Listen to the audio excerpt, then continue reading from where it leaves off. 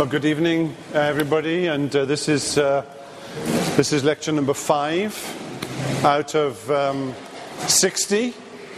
So we've started, but we're still in the early stages. Theology is cumulative and encyclopedic, and we're trying to build little building blocks, and we're still at the very start. We're talking tonight about the Bible. Last week we were talking about inspiration, but this evening I want us to think about the perfection of Scripture, and in particular the attributes of infallibility and inerrancy. But before we actually get there are some other steps that we need to climb. You'll see on the opening page some statements from the Chicago Statement on Biblical Inerrancy, and I'll be referring to some of those statements a little later in the lecture. So we're on the perfection of Scripture. The Bible is breathed out by God, 2 Timothy 3:16 and 17, or the text in Peter that we've been looking at, that holy men of old wrote as they were borne along, carried along by the Holy Spirit. Men spoke from God as they were carried along by the Holy Spirit. And now we want to ask, if the Bible is God's Word, if all the Bible, we talked last week about plenary inspiration, that is, plenus Latin meaning full, that all of Scripture from Genesis to Revelation is the out-breathing of God, so that the Bible is God speaking, it necessarily follows that we need to consider, therefore, the quality of that which is breathed out by God as being perfect. So let's begin with a classic statement from the Westminster Confession, chapter 1 and section 6. The whole counsel of God concerning all things necessary for his own glory, man's salvation, faith, and life is either expressly set down in Scripture, or by good and necessary consequence may be deduced from Scripture. Now let's flesh that out a little. The Bible doesn't contain all truth. That sounds like something that could get me into a lot of trouble, except that you need to hear carefully what I'm saying. There is more truth than there is contained in the Bible. So, for example, and forgive me, but I was a mathematician at one time, Laplace transformations, if those of you, hands up those of you who know what a Laplace transformation is. Rosemary does for sure. If you can remember that formula, which I can't, it's in the backwaters of my mind, and I've actually forgotten everything that I ever knew about it. But that is a formula, and it's true, but it's not in the Bible. You all know E equals mc squared, the relationship between mass, the so-called mass-energy equivalence. It's now regarded as one of the foundation stones of science. It is regarded as true, but it's not in the Bible. Or the chemical formula of benzene, C6H6, that also is true, but it's not in the Bible. Or that Sir Winston Leonard Spencer Churchill was born on November the 30th, 1874, is also true, but it's not in the Bible. So the Bible doesn't contain all truth. What the Bible contains is true, but it doesn't contain all truth.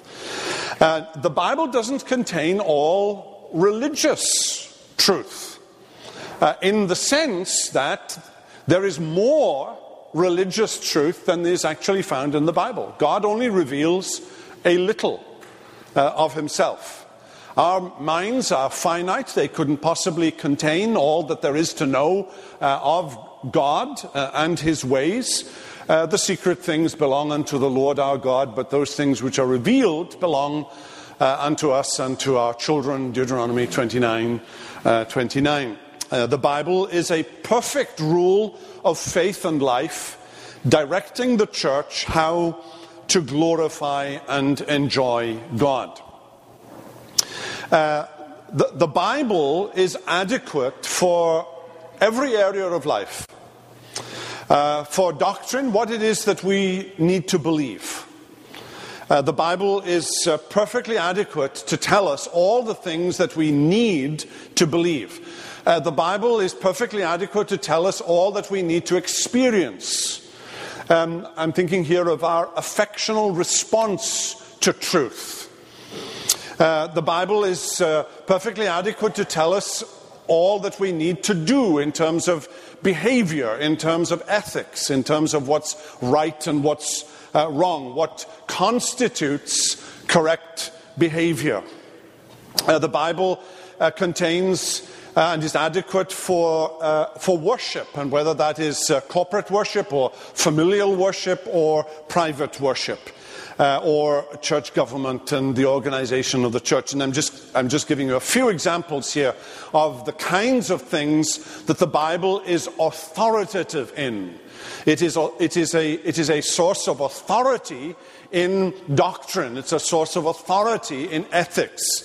It's a source of authority in worship and in church government. Then again, we're still elaborating this statement of the confession. The Bible contains all that may be imposed upon the conscience. Now, this is a very important concept. It's particularly important, actually, in the history of this nation and in the founding fathers. It was a principle that was very important to the Pilgrim Fathers in particular. That only God is Lord of the conscience. The most important statement in the Westminster Confession of Faith is this: that God alone is Lord of the conscience and hath left it free from the doctrines and commandments of men. That which I may impose and insist upon, and impose sanctions for non-compliance, only God can do that. God alone is Lord of the conscience. There is in Scripture what is known as a regulative principle. Now, we sometimes think of that in particular in relationship to worship, but actually it's a much broader principle than that. That God alone can dictate what is right and wrong. God alone can dictate what is true and untrue. So in particular, if we apply that in the area of worship, as the confession does in chapter 21, the acceptable way of worshipping the true God is instituted by himself and so limited by his own revealed will. So what the divines are saying is that we can't insist on the consciences of others a form of worship that God himself has not laid down in his word. And God has laid down in his word certain principles about worship. And those alone are the principles that you can insist upon and enforce sanctions for non-compliance. We'll come back to that issue of worship much later on. Here we're only thinking about how the Bible operates as a system of authority. That God alone is Lord of the conscience. So God alone can dictate the way of salvation or the way of worship or what constitutes valid membership within the Church of God. I remember when I was a student back in 1977 or so, I was going to preach at this church. I wasn't ordained, I was a student for the ministry, and I was going to preach at this country church. And in the little footnotes was a little proviso, he may not preach if he has a beard. In other words, this was a violation of the regulative principle. They were enforcing something upon the consciences of individuals over and above what God had laid down in his word. Now that is legalism. when you impose something over and above what God has laid down in His Word. One further point here about how the Bible operates as a system of authority. The Bible is the only rule of faith and practice. Now, we have confessions, and the statement that I've just been citing from the Westminster Confession, God alone is Lord of the conscience, left it free from the doctrines and commandments of men. That's a confessional statement. It comes from the 1646 Westminster Confession of Faith. But confessions and books of church order and the like may be constitutional documents of a church, but they are subordinate documents. In other words, they can be amended. The Confession of Faith is not infallible. Only the Scriptures are infallible. It is the only rule of faith and practice. Now, confessions have their place, creeds have their place, books of church order have their place. We are to do things decently and in order in the church, but they are subordinate to the Scriptures. Now, when we talk about the perfection of Scripture, let's build a little here, and I'm aiming at a definition. Strictly speaking, we are talking here about the perfection of the original autographs. We are talking about the perfection as they were originally written in Hebrew or in Aramaic. Bits of Ezra, bits of Daniel were written in Aramaic, or in the case of the New Testament, in Greek. We're not talking here about the perfection of any given translation of Scripture. We're talking about as they were originally written by Moses or David or Ezekiel or Matthew or Paul or John. So we're talking about there's a technical term here. There'll be a pop quiz coming up shortly, so do pay attention. There's a technical phrase here, autographer, meaning the originals, none of which we have. We don't have a single original. But when we talk about the perfection of Scripture, we're actually talking about the perfection of the autographer. So the confession puts it this way. The Old Testament in Hebrew, which is the native language of the people of old, they probably should have also added Aramaic, because bits of it are also in Aramaic.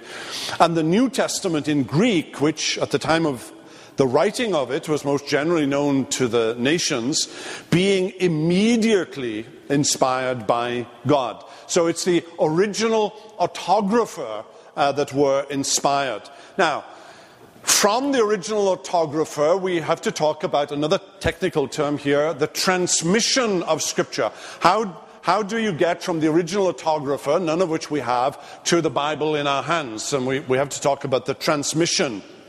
And here we are governed by a doctrine of providence. By His singular care and providence, kept pure in all ages, are therefore authentical. Now that's an awkward statement because I've pulled it. It's a subordinate clause of a much longer section of the confession, and just pulled that out. But that's what the confession is referring to. That in the providence of God, there has been a singular care in the transmission of Scripture. Now, what you have are copies of copies of copies. You have documents that go back to the 4th century or the 5th century, which are copies of copies of copies. And you've got people, monks and others, who have been by hand copying from other documents, and eventually they go back to the original autographs, which in God's providence we actually don't have. Now, in the process of that transmission, all kinds of things can and actually do go wrong. I'm giving you a whole list of the kinds of things that do go wrong. Ditography, writing twice what should have been written once, and a good example would be writing latter instead of later. Latter means nearest the end, later means after something else, so inserting another letter into the word, or fission, improperly dividing one word into two words. An example, nowhere into now here. We've all done this, and your phone will do it for you, irritatingly, when they automatically correct, and I detest it. Because I use a lot of technical words when I'm using my phone, and it always automatically corrects to something I was definitely not trying to say. Fusion, hypography, homophony, or however you want to pronounce that. Writing a word with a different meaning for another word when both words have the exact same pronunciation. Meat and meat have the exact same sound but different meanings, and so on. So in the transmission, the copying of manuscripts, all kinds of things go wrong. You take your eye off the page, and the last word was the word here, and then you look back at the page and you see the word here, but actually it's 3 lines further down, and you've just missed an entire sentence. You understand how these errors in transmission. Now, in actual fact, what you then have to do is to engage in a science of comparing these manuscripts to try and ascertain what the original might have been. And there is an immense amount of agreement. There is a 99.5% agreement as to what the original would have been, simply through this meticulous science of textual criticism. We have, look at the table there of Homer's Iliad, for example. We have 643 copies. These are manuscripts, not the original. We don't have the original of Homer's Iliad. What we have are copies from several centuries later, or from Aristotle. We have 49 copies spanning 1,400 years, right, of copies. Of the New Testament, we have 24,000 manuscripts. Now, some of these manuscripts are only of particular verses. Some of them are of chapters. Some of them are of several chapters. Some of them are quotations of Scripture in other people's writings. But as you can see, we've got a much better degree of certainty about the original when it comes to the New Testament than Euripides or Aristotle or Plato or Homer or the Gallic Wars of Caesar or whatever. So there's absolutely no place here for skepticism about the science of textual criticism. So there are the autographer, there's the transmission process, in which, in God's singular care and providence, we may engage in an enormous amount of certainty about the original text. And then, thirdly, there is translation. No single translation, and forgive me if I step on toes here, but not even the venerable King James Version of 1611 can claim to be infallible, and indeed in the King James Version there was no manuscript available to them for the final few verses of Revelation, and they had to revert to the Latin Vulgate, the Catholic Bible, in order to get some kind of translation for the final verses of Revelation. Now notice what the confession says, bottom of page 4, because these original tongues are not known to all the people of God who have right unto an interest in the Scriptures and are commanded in the fear of God to read and search them, therefore they are to be translated into the vulgar language of every nation unto which they come. Vulgar here meaning common or everyday language, not a language that nobody speaks anymore, but the language that everybody speaks, the common language of the day. This is what the confession says is an obligation that rests upon the church. The church must translate the Scriptures. So there's an imperative then on the church to translate the Scriptures. Now, a couple of qualifications, top of page 5.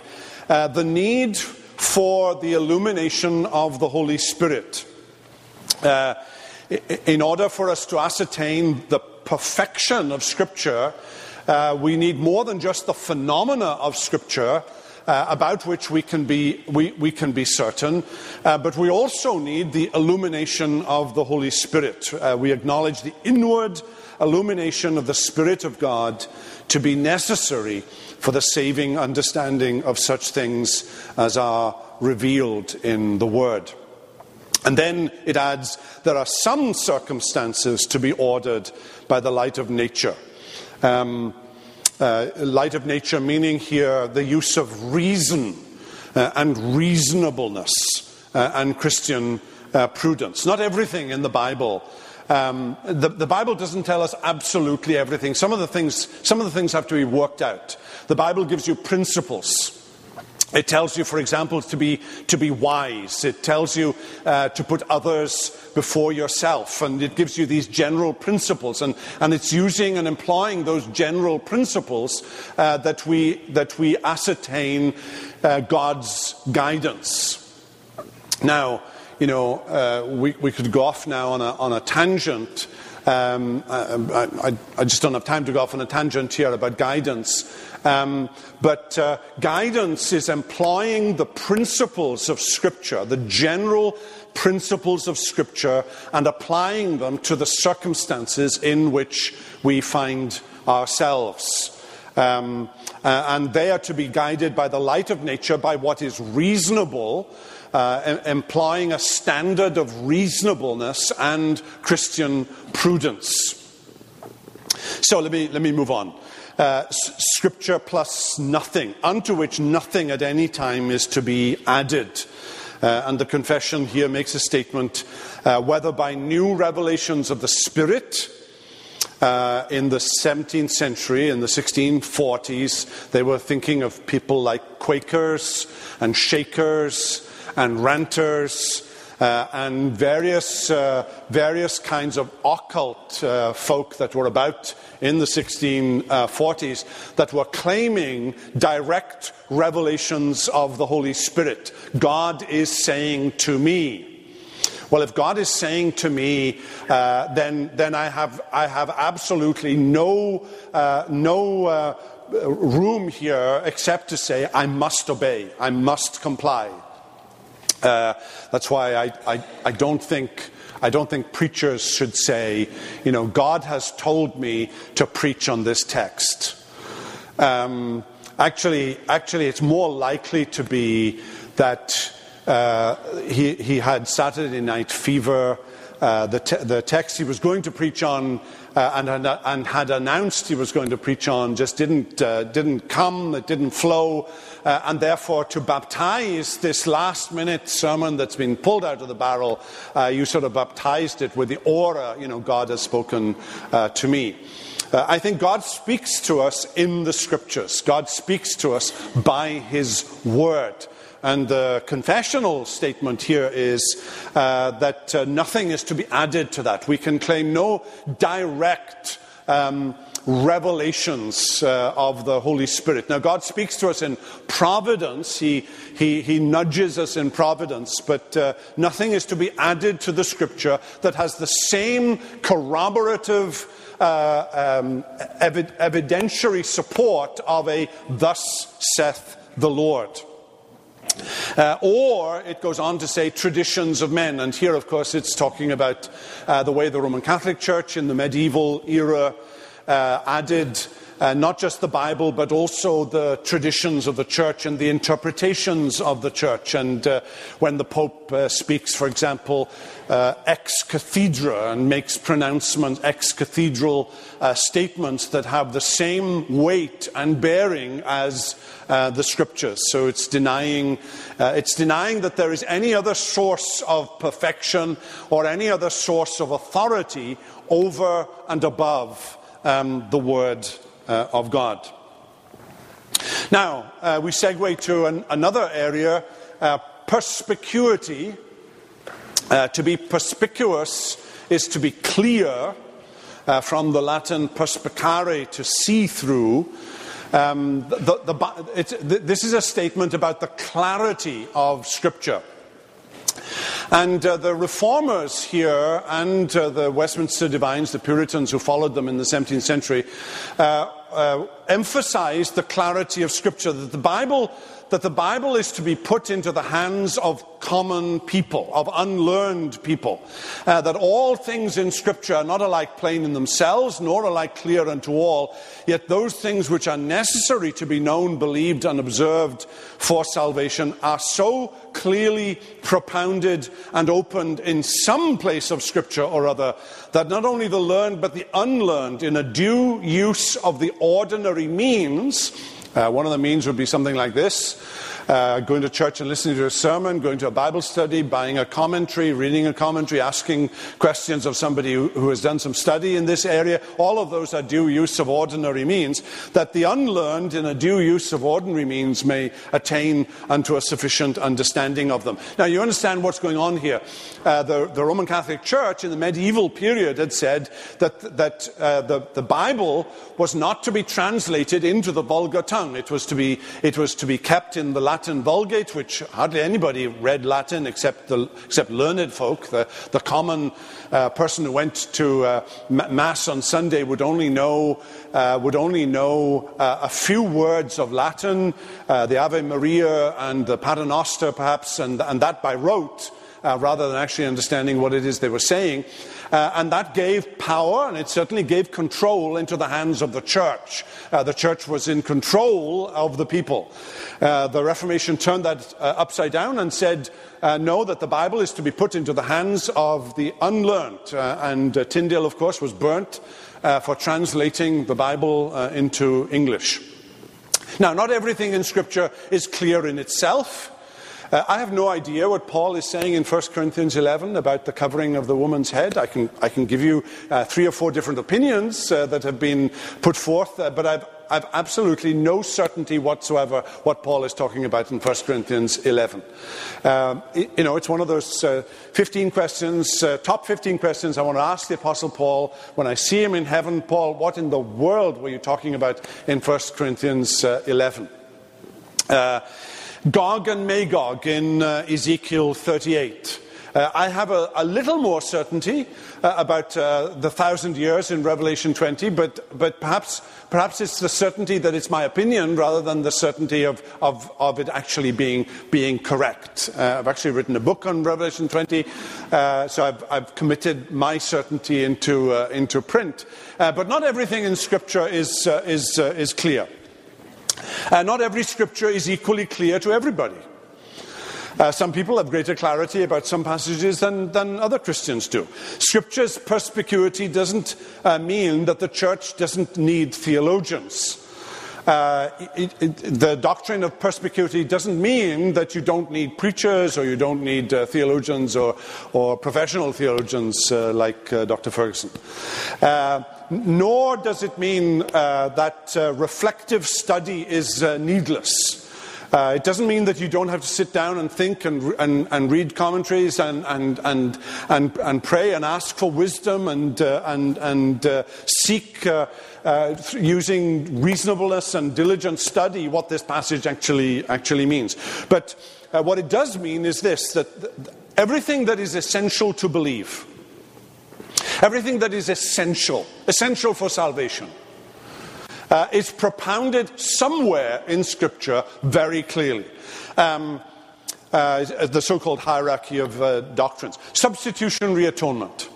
That Jesus died in my room and stead. That my sins were reckoned to him and his obedience, his righteousness is reckoned to my account. That is an absolutely essential doctrine. It's an absolutely essential doctrine. I cannot understand how somebody can be a Christian and not have some understanding of that basic truth of substitutionary atonement.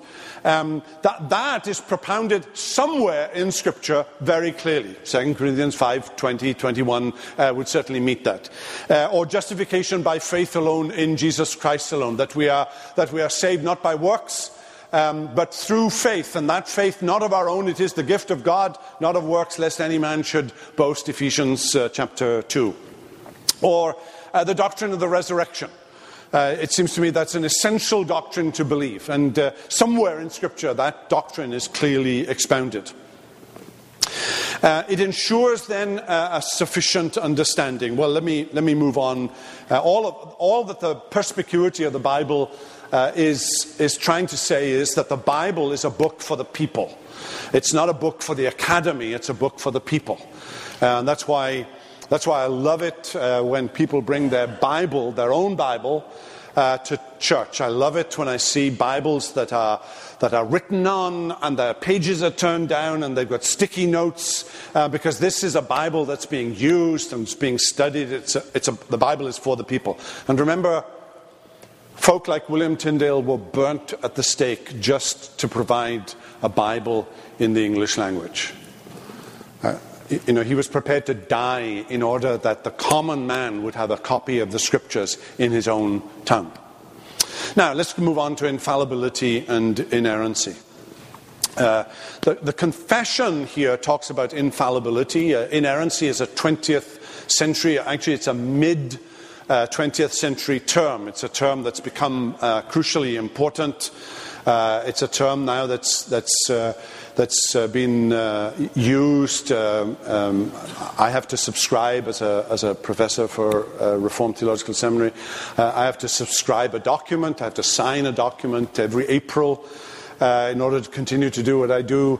And on that is a statement about the inerrancy of Scripture.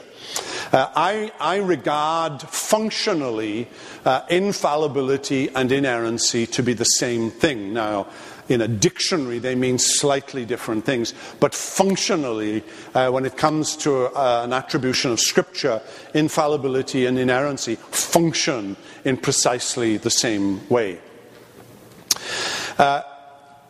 This very famous statement of John Wesley's, if there be any mistakes in the Bible, there may as well be 1,000. If there be one falsehood in that book, it did not come from the God of truth.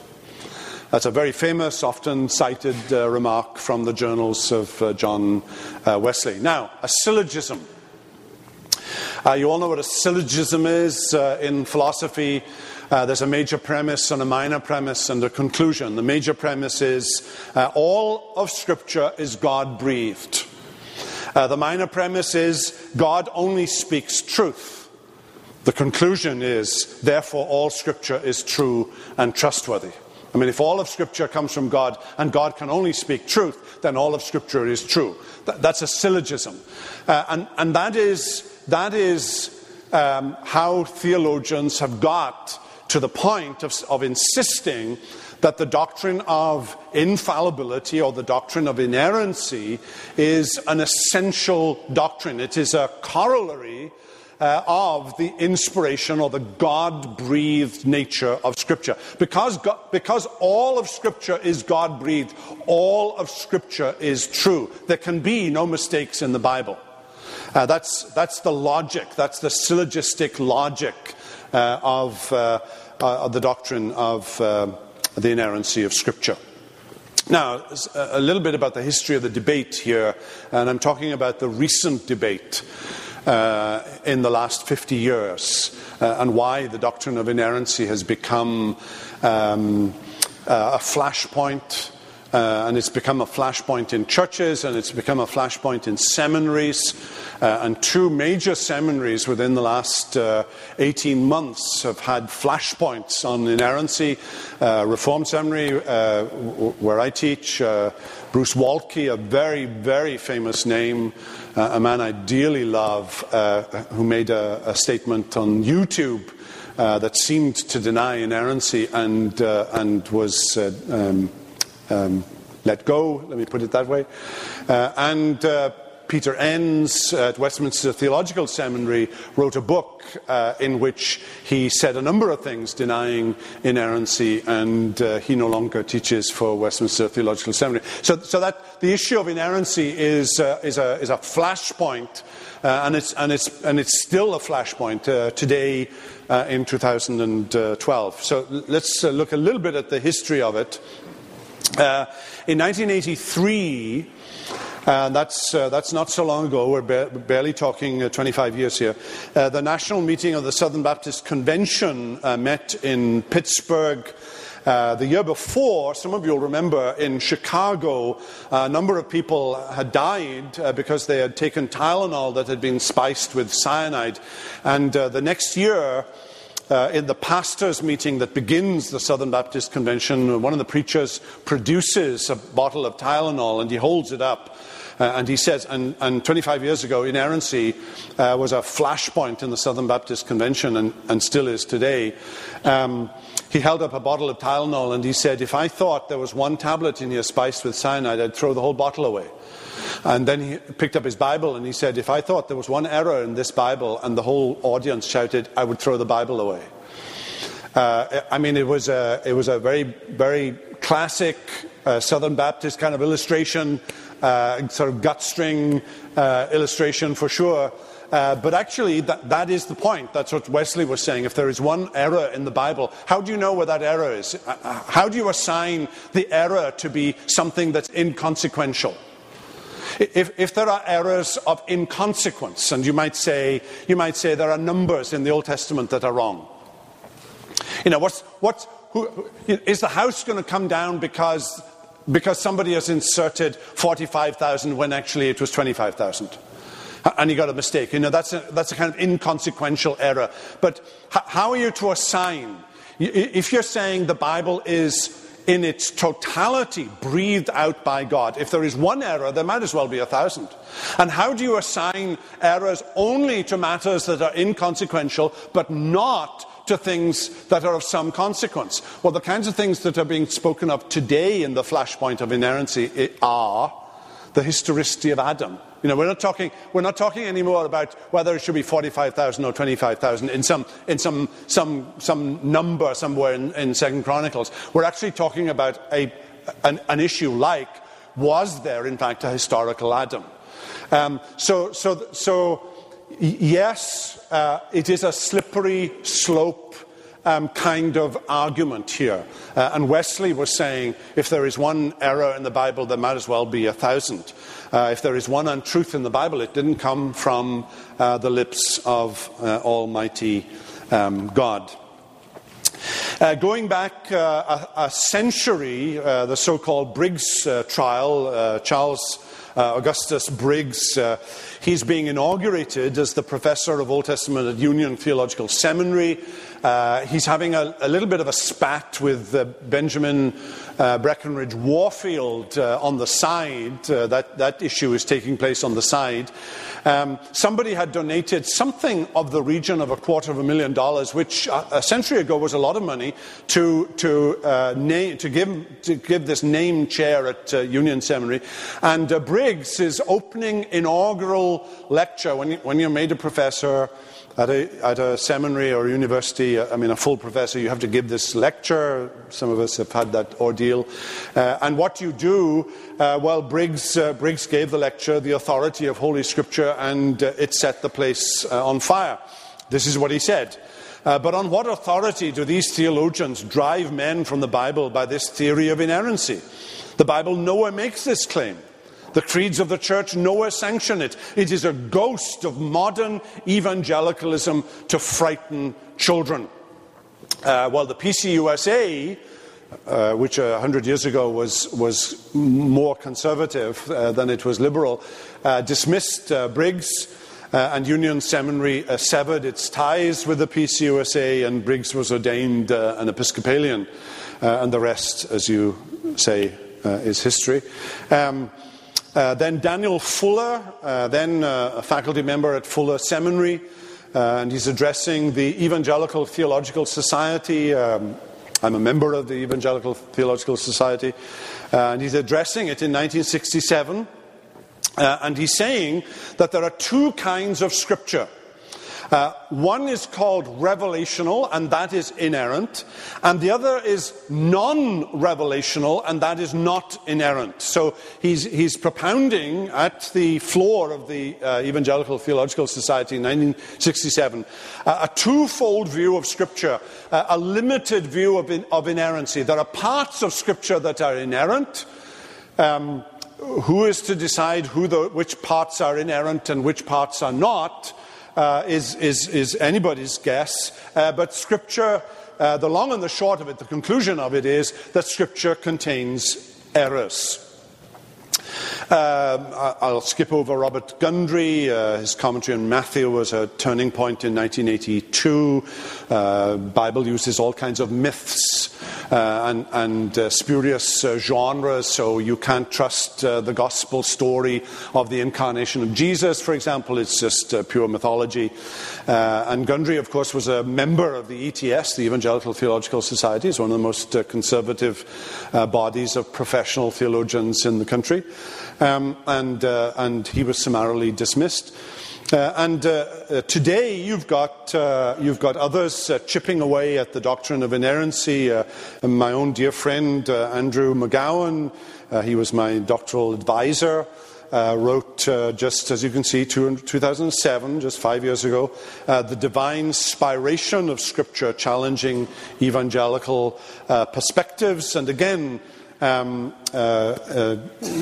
regards the doctrine of inerrancy as unnecessary and perhaps even irrelevant to the discussion about the Bible. He has a very high view of Scripture, but at the end of the day can live with the idea that there are perhaps some errors of some kind, subordinate, of an irrelevant kind in the Scriptures somewhere. And then Peter Enns, and you've only got to Google his name, and it'll send you to masses of talk and blogs and tweets and other things about Peter Enns. And he is now joined with Biologos, and Biologos is mainly concerned with issues about creation and evolution, and is calling the church to embrace a form of evolution at best, theistic evolution, and at worst a wholesale Darwinian form of evolution. Enter the Chicago Statement on Biblical Inerrancy. It was a long statement, but it included 19 statements and articles 11 to 19 governed inerrancy. They are in the form of positive and negative statements. We affirm, we deny. You might want to look at some of the names involved in that council. Carl Henry, James Boyce, Packer, MacArthur, both of them senior and junior, Francis Schaeffer, Page Patterson of the Southern Baptists, Criswell, Sproul, Montgomery, Roger Nicole, and others. Those names are very familiar to you, who were some of the original drafters of the Chicago Statement on biblical inerrancy. Let's look at some of these statements. We affirm that Scripture, having been given by divine inspiration, is infallible, so that far from misleading us, it is true and reliable in all the matters it addresses. It's nuanced language because it wants to understand that the Bible uses different genres. It talks about there are parables in the Bible that are not necessarily historically true. They are specific story forms. There's poetry in the Bible, and it uses the language of poetry and can use non-exact language because that's the nature of poetry, and so on. We deny that it is possible for the Bible to be at the same time infallible and errant in its assertions. Infallibility and inerrancy may be distinguished but not separated. We affirm that Scripture in its entirety is inerrant, being free from all falsehood, fraud, or deceit. We deny that biblical infallibility and inerrancy are limited to spiritual, religious, or redemptive themes, exclusive of assertions in the fields of history and science. We further deny that scientific hypotheses about Earth history may properly be used to overturn the teaching of Scripture on creation and the flood. Now, that's not telling you how old the earth is. It's simply saying that the Bible teaches a doctrine of creation, and the Bible teaches a flood. It doesn't actually commit you to interpreting whether the world. Well, let me go on to. Let me hold that thought, because I'm going to address that on page 11. Well, there are 10 of these, or is it 9? There are 9 of these from 11 to 19. There are 9 of these articles on inerrancy. They're worthy of a couple of hours study alone. You may download the entire Chicago Statement on Biblical Inerrancy from the website. It's a much longer statement than I have inserted here. Now let's give a definition of inerrancy. What do we mean by the inerrancy of Scripture? Inerrancy means that when all facts are known, the Scriptures in their original autographs and properly interpreted will be shown to be wholly true in everything that they affirm, whether that has to do with doctrine or morality or with social, physical, or life sciences. If the Bible is making a scientific statement, then it is true. What you have to ask yourself is the Bible at this point actually making a scientific statement? Now, why is inerrancy important?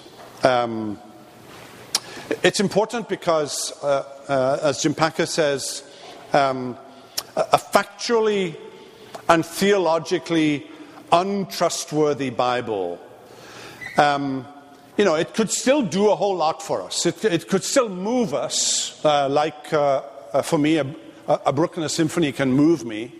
It can have a tremendous impact on you, but it cannot claim that what it is saying commands the authority of Almighty God. And it cannot be a source for a final authority in conviction, in doctrine, or in conduct, in ethics. That's why it is important. I would add to that, it is important because it seems to me Jesus believed in the total inerrancy of the Old Testament Scriptures. When he says that Scripture cannot be broken, right? You can't tear it apart.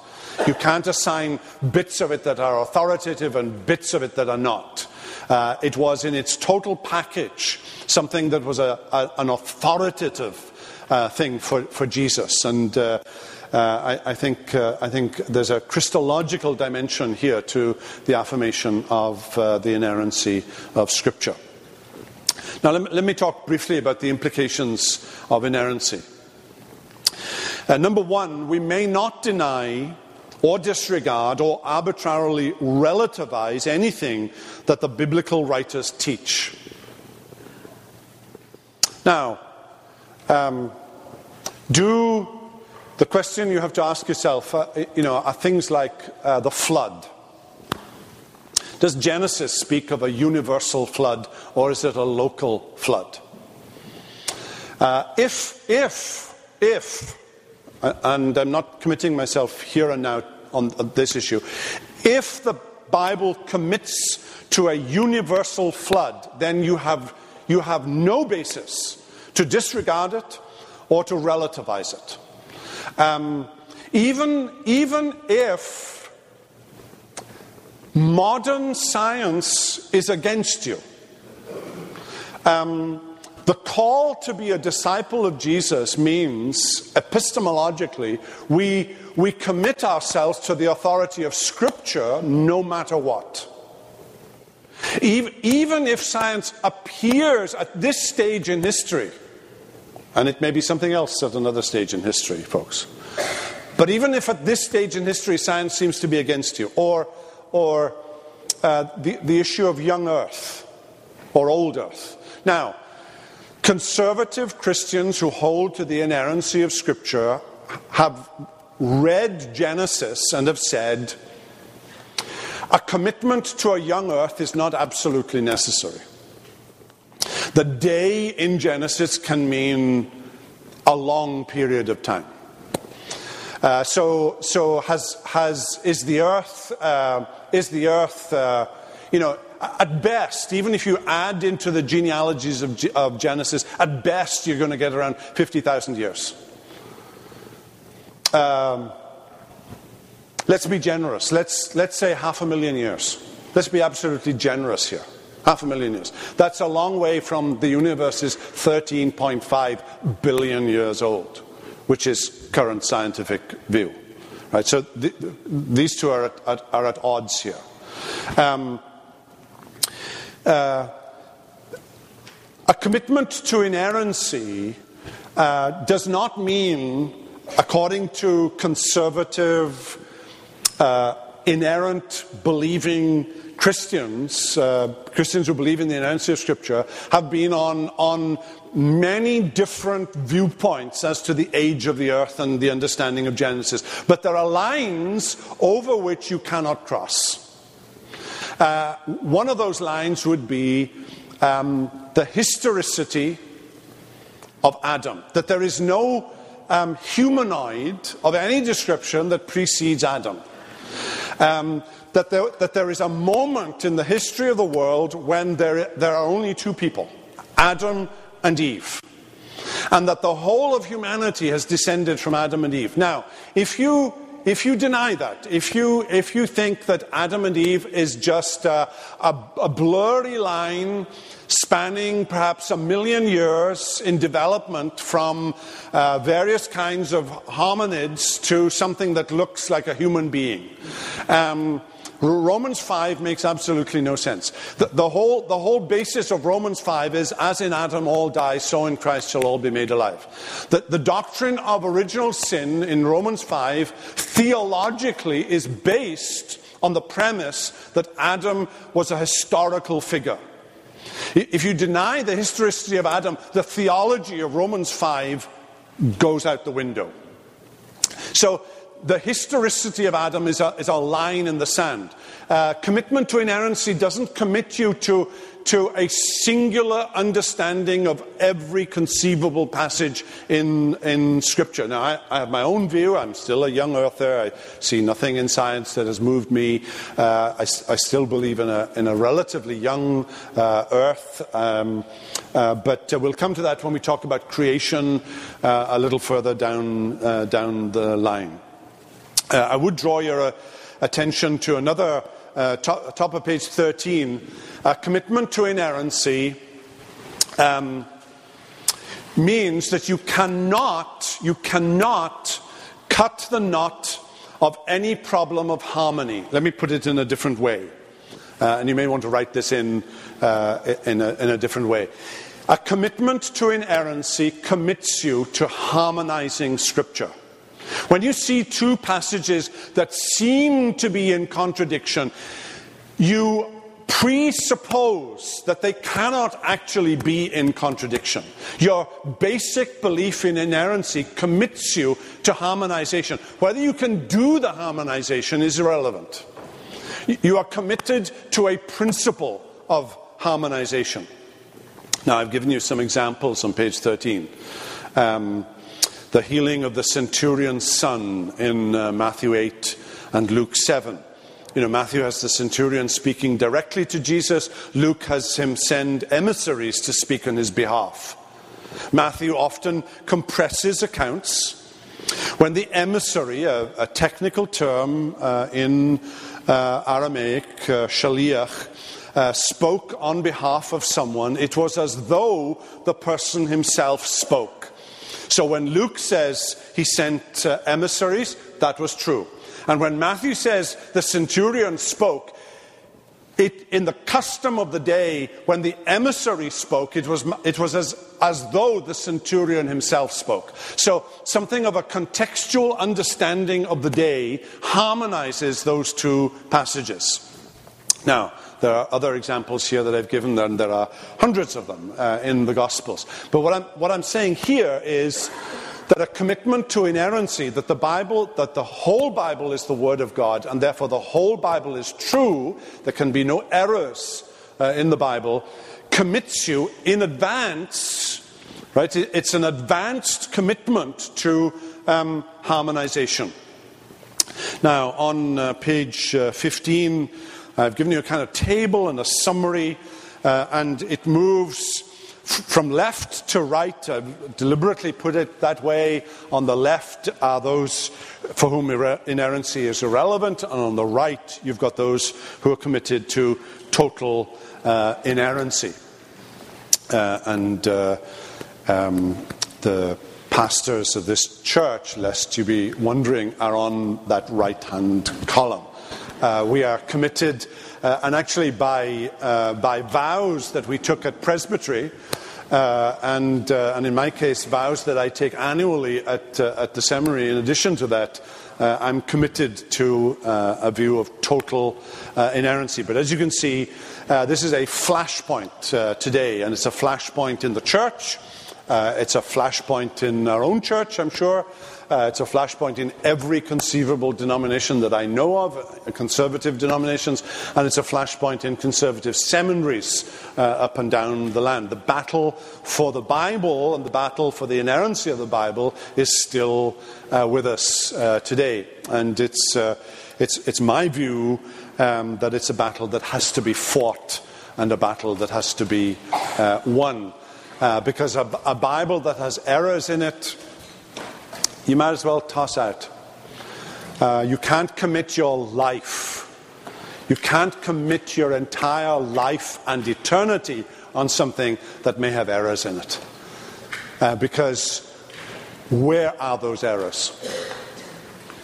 Who's to say that those errors are only in matters that are relatively trivial, and not, in fact, in matters that are of some consequence and of some salvific, redemptive consequence? Well, let's pray together. Father, we thank you once again for the Bible. Thank you for the Word of God that men wrote as they were carried along by the Holy Spirit.